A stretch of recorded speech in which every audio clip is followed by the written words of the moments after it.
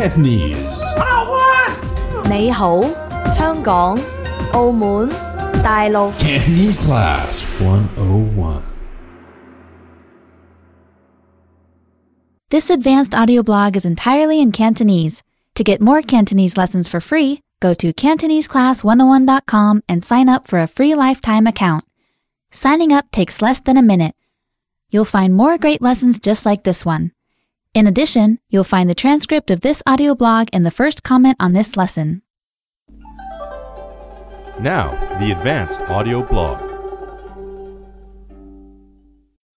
過年，年又過年，共慶歡樂年年。如果要做一個節目歌曲排行榜，過年歌曲肯定係第一位，無論是數量還是質量，過年歌曲都絕對取勝，可見過年的地位有多重要。每年過年最高興的肯定是細路，因為可以逗利是。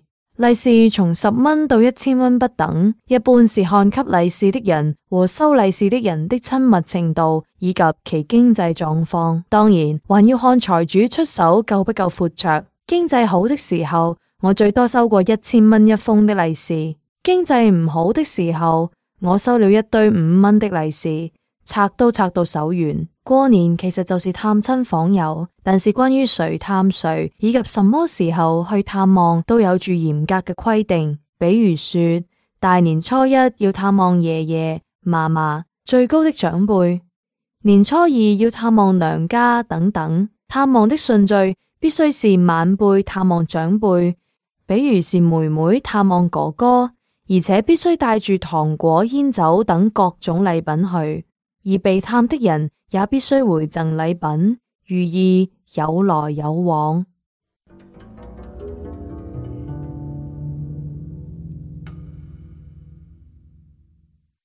Remember to go to CantoneseClass101.com and sign up for your free lifetime account.